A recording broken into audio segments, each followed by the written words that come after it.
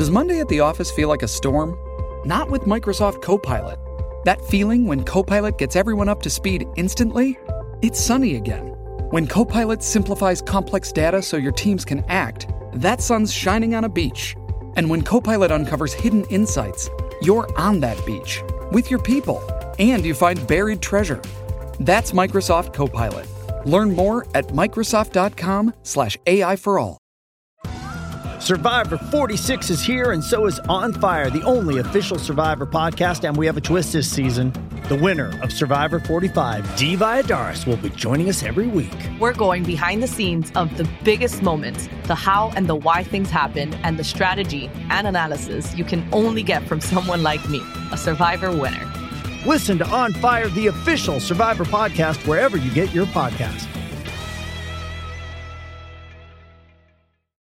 I so much wanted to be a big, strong guy.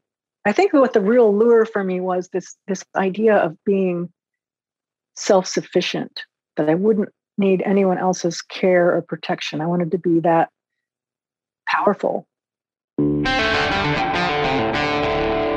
This is Death, Sex, and Money, the show from WNYC about the things we think about a lot and need to talk about more. I'm Anna Sale.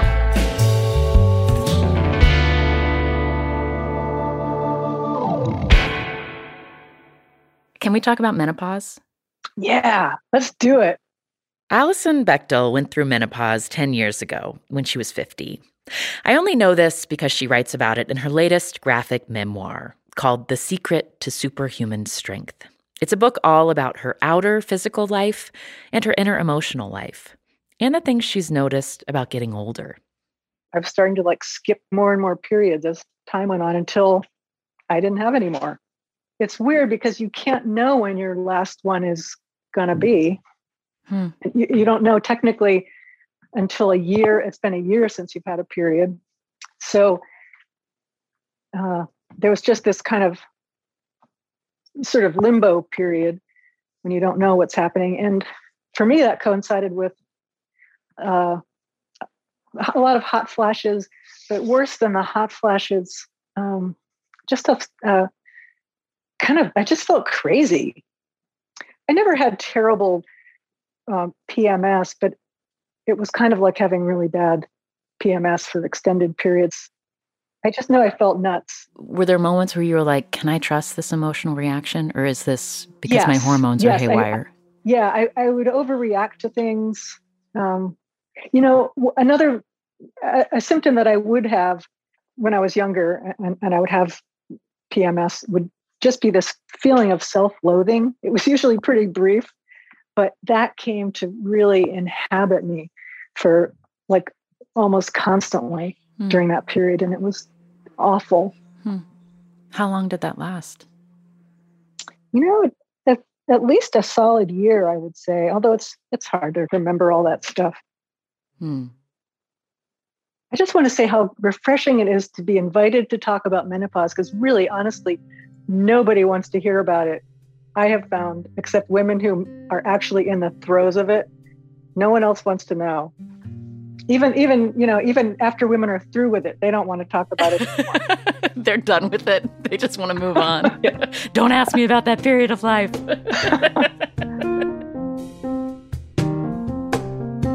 Alison is 60 now, and in the decade since she went through menopause, a lot has happened in her life.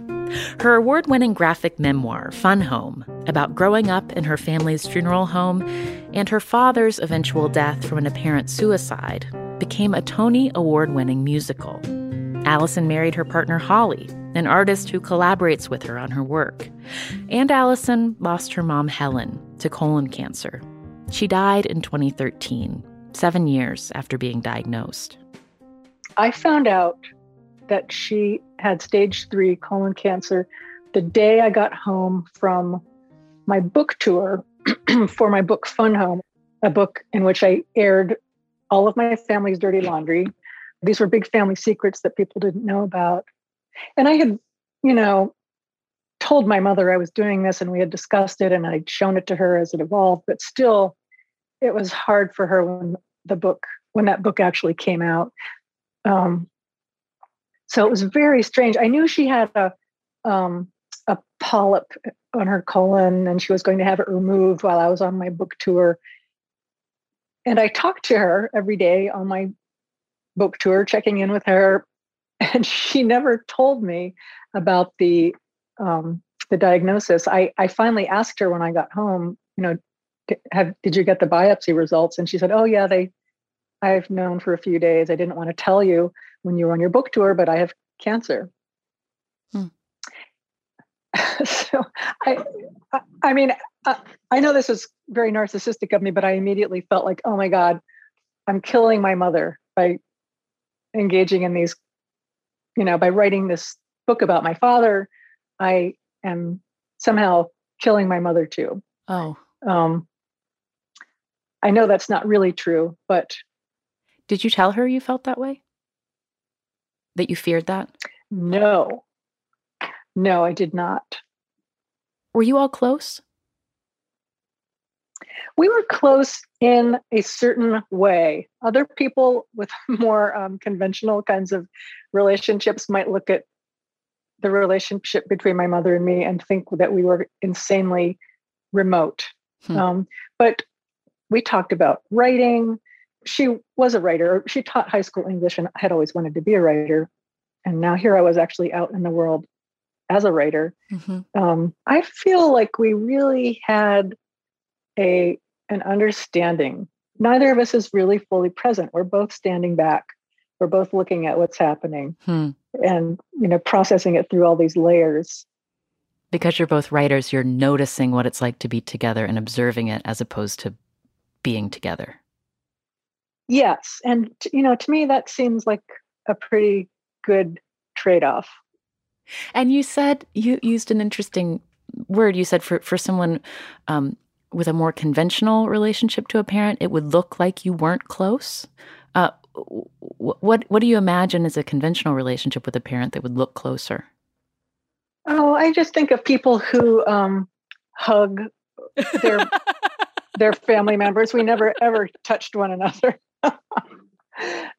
It didn't even look like we were paying attention. I mean, I paid a lot of attention to my mother, but in some ways she didn't really ever show much interest in my life, so I think she might have looked a little cold in that way. She was in treatment for quite a while. She lived after her diagnosis, of course. What was it? What were your interactions like when she was in treatment, when she was in chemo, when you would be with her? It was very hard for her to be ill. She would be horrified if she knew I was talking about this on the radio, because she didn't tell her friends. Oh, really? I mean, I would argue with her mom. They just want to help you. They can give you support. And she would insist that she didn't need any support and people would just feel sorry for her. And they'd bring her pudding, think that they were doing something great. And she just very much didn't want to be perceived as weak or debilitated in any way. Did you and your mother discuss her death?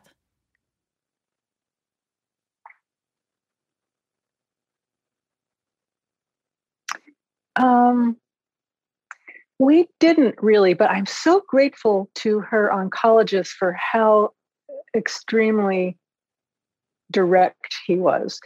She'd been sick and clearly failing, and we went to meet with him. And me and my mother and my mom's partner, Bob, all went to see the oncologist. And Bob had been researching all these possible things that might be going on for her and possible treatments that might help. And the oncologist just looked at us and said, you know what? No, this is the end. That directness was such a gift. The one thing we did talk about was right after that, when I was taking her from his office to the hospital, I just said, well, he didn't pull any punches. And my mother said, nope. And that was pretty much the extent of our exchange about her actual death. I saw in her obituary that up almost to the very end of her life, she was swimming 60 laps a day. Is that right? Yeah, my mom was a real, she loved swimming. She went to the Y every day until she got too sick. It's so funny, Anna. I've got a lot of her old date books here, and I've looked through them every now and then, and they have her workouts listed. You know, how many laps she did this day, or how much time she spent on the Stairmaster. And we didn't.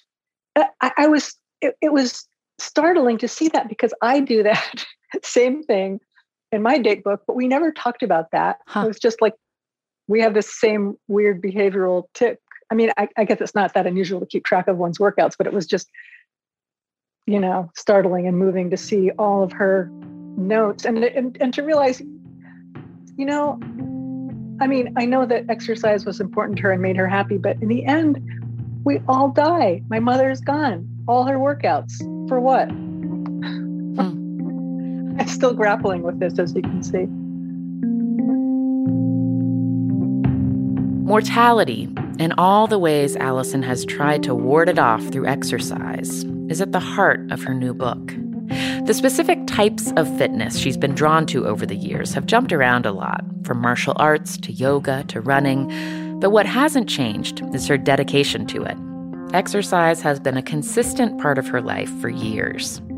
You know, a workout is like a demonstrable accomplishment. I can't point every day to some creative feat that I've achieved, but I can say, yes, I ran 4 miles today. So I allow myself to have that small pleasure. Can you describe for me yourself when you're a child and you realize that you want to be strong? When you pictured the kind of body you wanted to build, you wanted to make for yourself through exercise, what did you picture?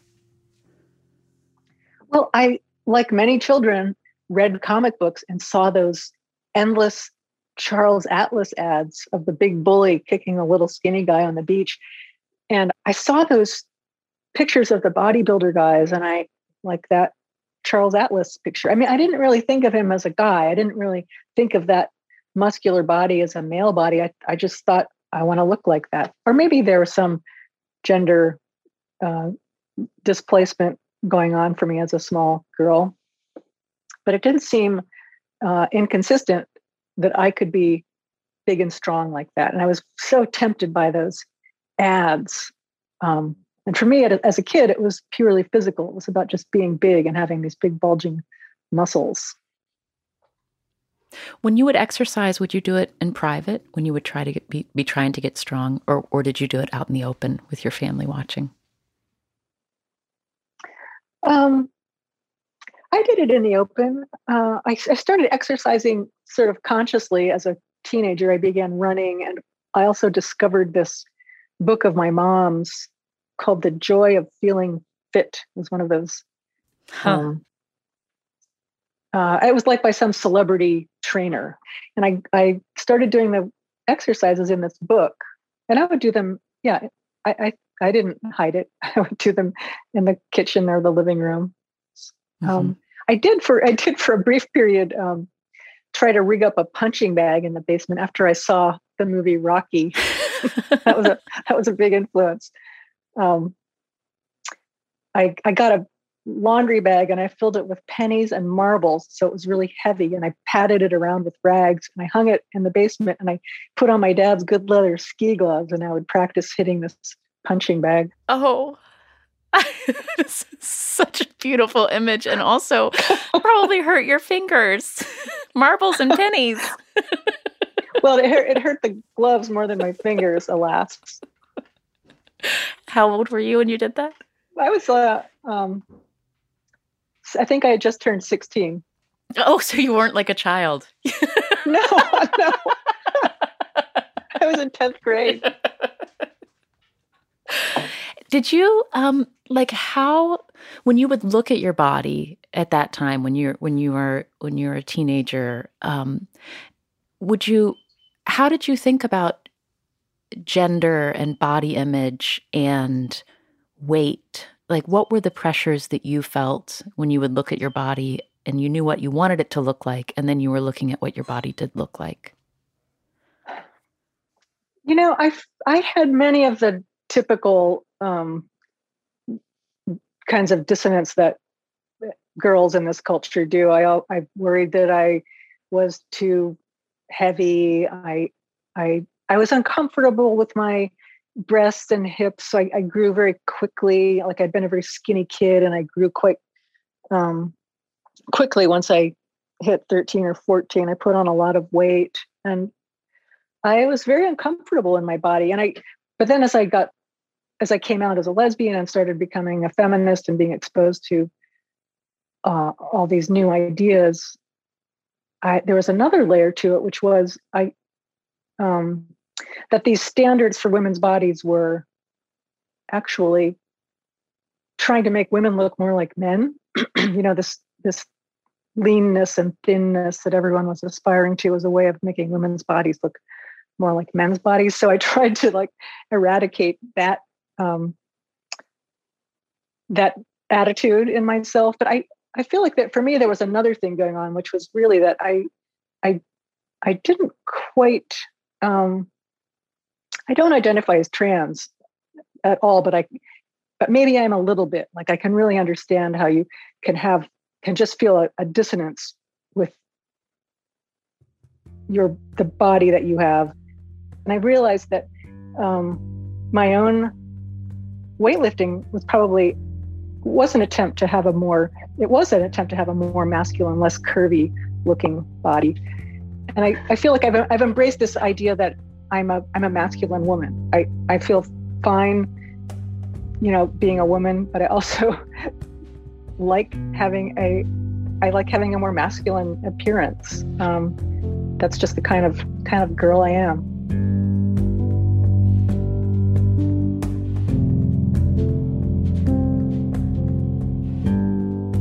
Coming up, I talk with Alison about 3 decades of going to therapy, which started not long after her father was hit by a truck and killed. It was that evening that my mother said to me, I think that it was on purpose. I think he stepped in front of that truck. And as soon as she said that, that made perfect sense. And I've never questioned it.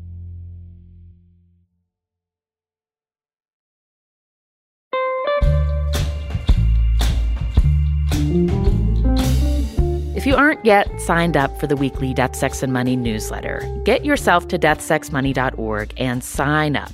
Every Wednesday morning, we send out a newsletter that honestly we spend way too much time on, but it is full of lots of really great stuff, including letters from other listeners, audio recommendations of other things you should listen to, and updates from our past guests. Like if you listen to our episode about high school sweethearts Marcy and Joe, who reunited by phone after 50 years during the pandemic but had never met in person, there are new developments. We shared them in last week's newsletter. Marcy wrote to us that they met up in a park and, quote, "We are moving very slowly and that feels perfect." So if you don't want to miss any more updates like this one, sign up. Our newsletter is also where we shared reactions to our episode with former rock climber Mason Earl. Our listener Faye in Maryland is visually impaired, and she told us that a lot of what Mason said about living with a chronic illness resonated with her, especially when it comes to relationships. I really fear the idea that my partner might meet me one way and then my eyesight could get dramatically worse than it is now, and they have to get used to a partner that they did not initially fall in love with. You know what I mean? They're signing up for potentially a huge change in our relationship dynamic, and I'm fearful of that. Again, sign up at deathsexmoney.org to get that newsletter. One other thing I do from time to time in the newsletter is I write about what I'm reading and watching. One new TV show that I am really excited to stream soon is called Blind Spotting. It's a TV adaptation of a movie that came out a few years back about Oakland, police, and gentrification. And on our next episode, we're going to revisit our Death, Sex, and Money conversation with Rafael Casal, the creator and star of both Blind Spotting the film and the TV show. I was out on maternity leave when Rafael was on the show, but we had an incredible guest host, actor Mahershala Ali. What scares you about the next 3 to 5 years? I just don't know what I'm doing. I say this thing all the time that I keep getting through another door and I keep thinking that the adults are in that room. And then I get in there and it's just me and my friends. With what seems like an endless amount of information at our fingertips, we tend to forget that wondering about things is really part of the journey to finding answers we're looking for. So when it comes to the hot topics of Israel, Judaism, and Zionism, there's so much to wonder about right now that it's hard to know where to turn.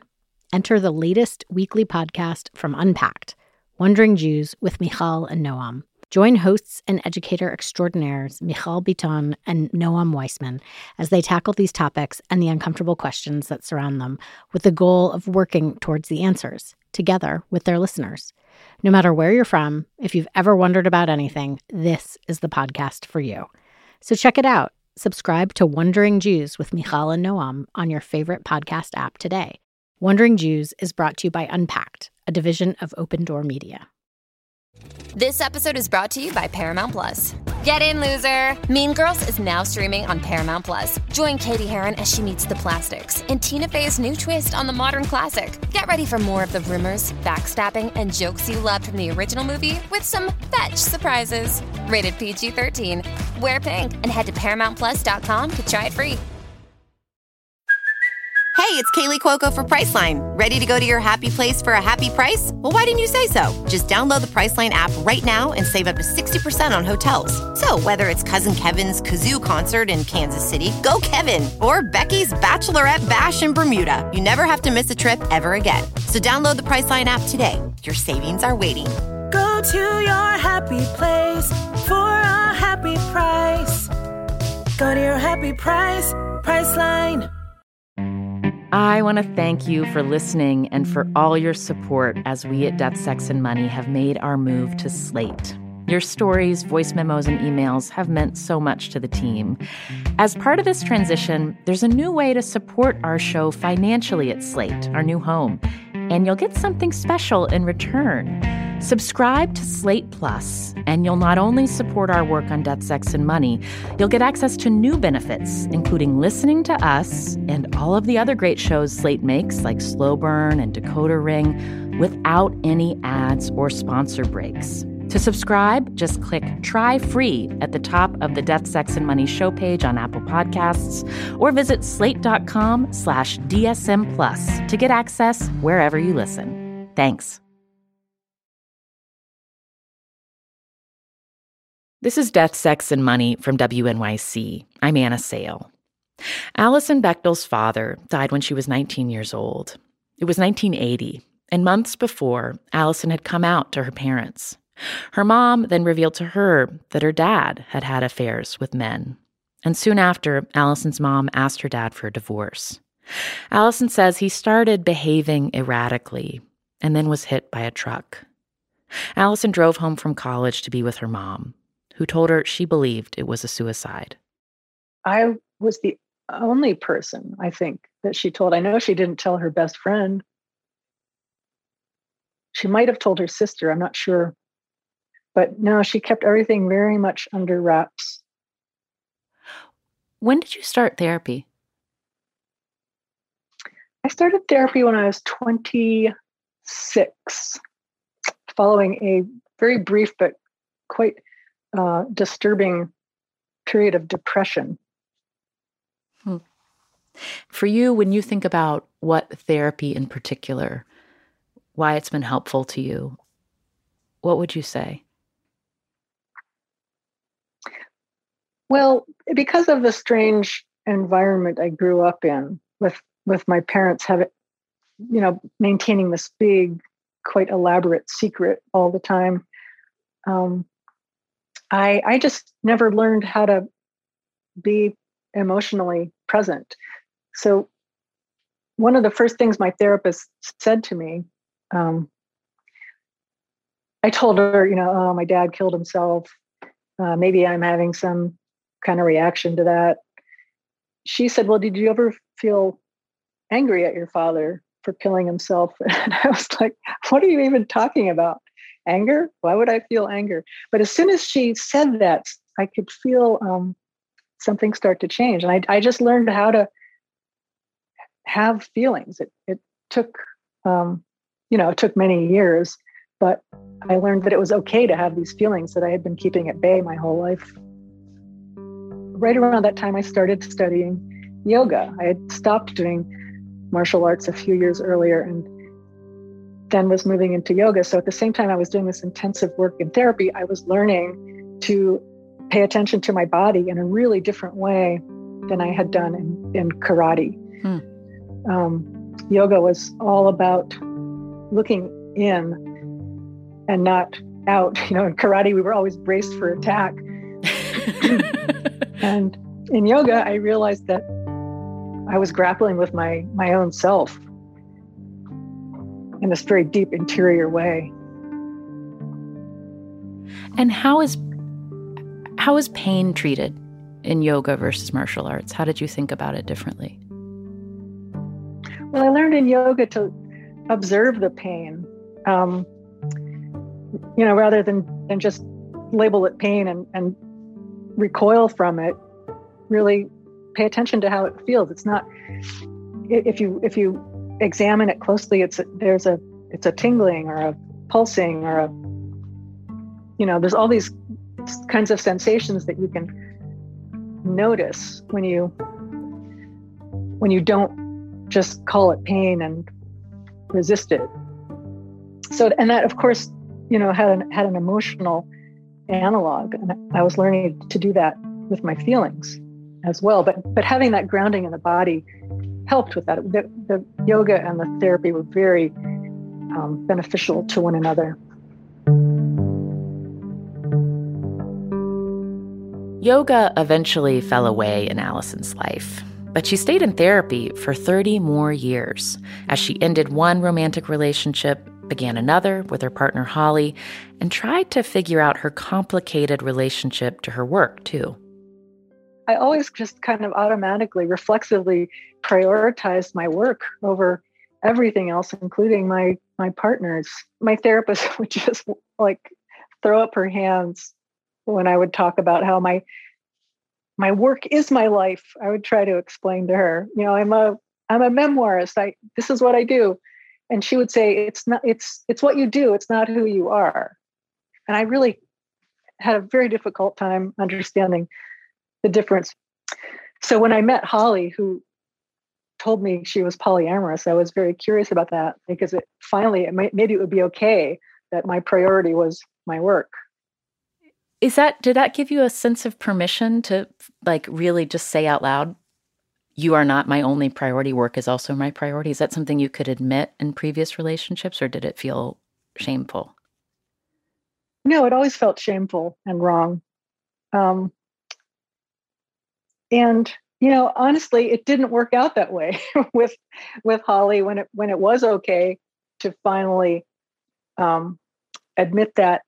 That's when I feel like I started slowly beginning to understand that my work is really not the most important thing. It is very important, but it's not, my work was not meeting certain very basic needs. Whenever I would finish a big project or a deadline, I would have these abysmal periods of just feeling really lost.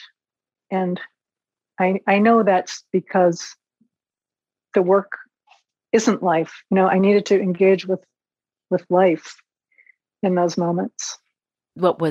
How did you start to understand it? What shifted in how you understood the limits of work?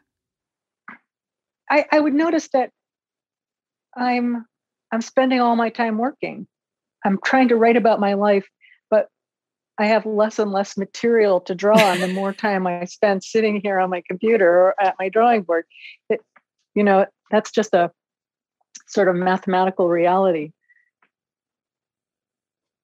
I wouldn't say I've really cracked this nut, but I do feel like I've made a lot of progress and that I'm much more likely to stop working at the end of the day and not keep working into the evening or stay up late.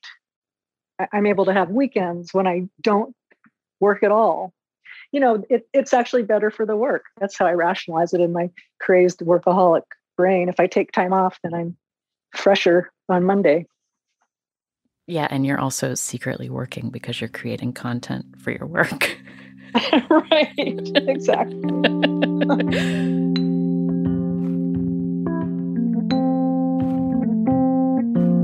Another issue that came up over and over again for Alison in therapy was alcohol. She started drinking more in her 30s, around the same time that a knee injury put a stop to her running. I started drinking in an increasingly habitual manner until I got to the point in my early 50s that I just had to have a drink, multiple drinks. I had to like drink with dinner, and I would often keep drinking throughout the rest of the evening. And it was, I kept trying to tell myself, oh, it's fine. I'm still productive. It's not like I'm getting wasted, and just trying to relax. But I drank the way I learned to drink in my family. My parents drank with dinner, or had a cocktail and then had beer or wine with dinner. And I was replicating that pattern, but for the same reason too. That was how they managed their tension. And that's how I learned to manage my tension. Weirdly, my finally being able to stop drinking happened at the same time that I quit therapy after with this particular therapist, it had been almost 20 years. So she was actually sort of, she found that a very interesting coincidence. Huh. And what was her? She had a funny theory about it. I'm sure it was absolutely right. She would talk about how I always wanted to do everything myself. Like I couldn't really let her help me. Oh, so that's interesting. Only when I was winding down and ready to leave could I stop drinking, because I had to do it myself. Does that feel true? Yes. How did you know you were ready to stop therapy? I realized I was sort of looking at the clock, not with anxiety that the time was going too quickly, but that it was going too slowly. How did you end it? Like, how did you bring up that you thought you might be ready to leave? Well, she had a whole routine. We spent a full year continuing to see each other after deciding that it was time to end. Some people are, I'm sure, rolling their eyes, like, who would go along with that? But I liked that plan. Huh. It's sort of like knowing you're getting to the senior year of high school, and then you have all of the milestones of the senior year of high school. So you're really relishing that last year. Yeah. Yeah, it was a way of really processing what we've done together, too, to really explore all of that.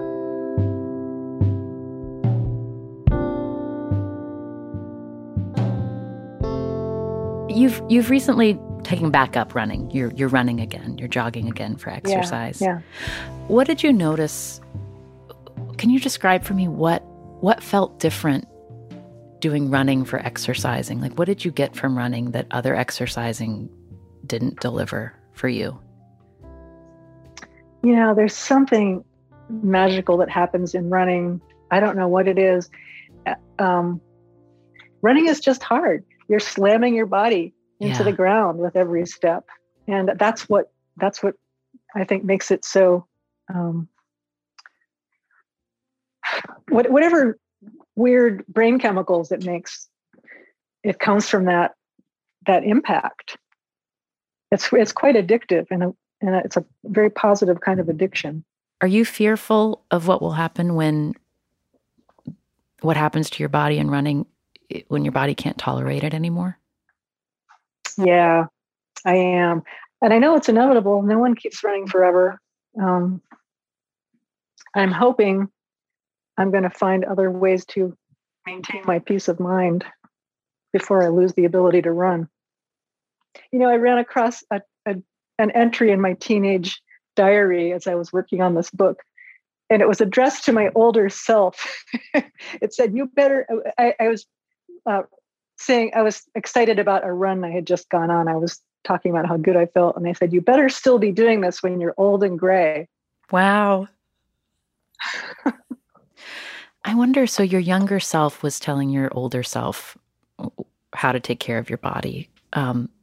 If you could give a message to that teenage self about how to take care of your body, what is important about it, like what would you tell that person? I don't think I would need to tell that person anything. I think she knew very well how to do it. I wish I hadn't spent as many years drinking as I had, but apart from that, I feel pretty pleased with how I've taken care of my body.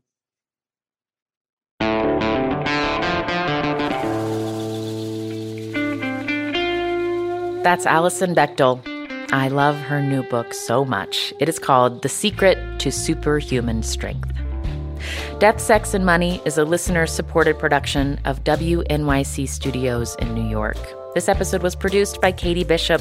The rest of our team includes Afi Yellowduke, Emily Botine, Yasmin Khan, and Andrew Dunn. The Reverend John DeLore and Steve Lewis wrote our theme music.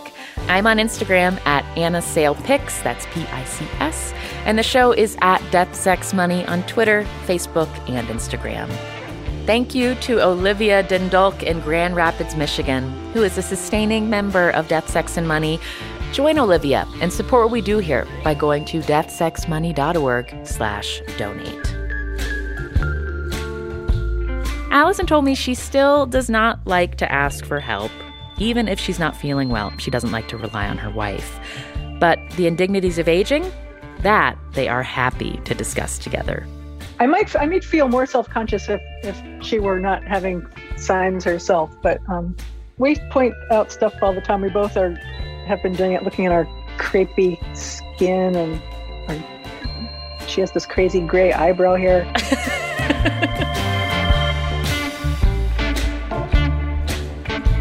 I'm Anna Sale, and this is Death, Sex, and Money from WNYC.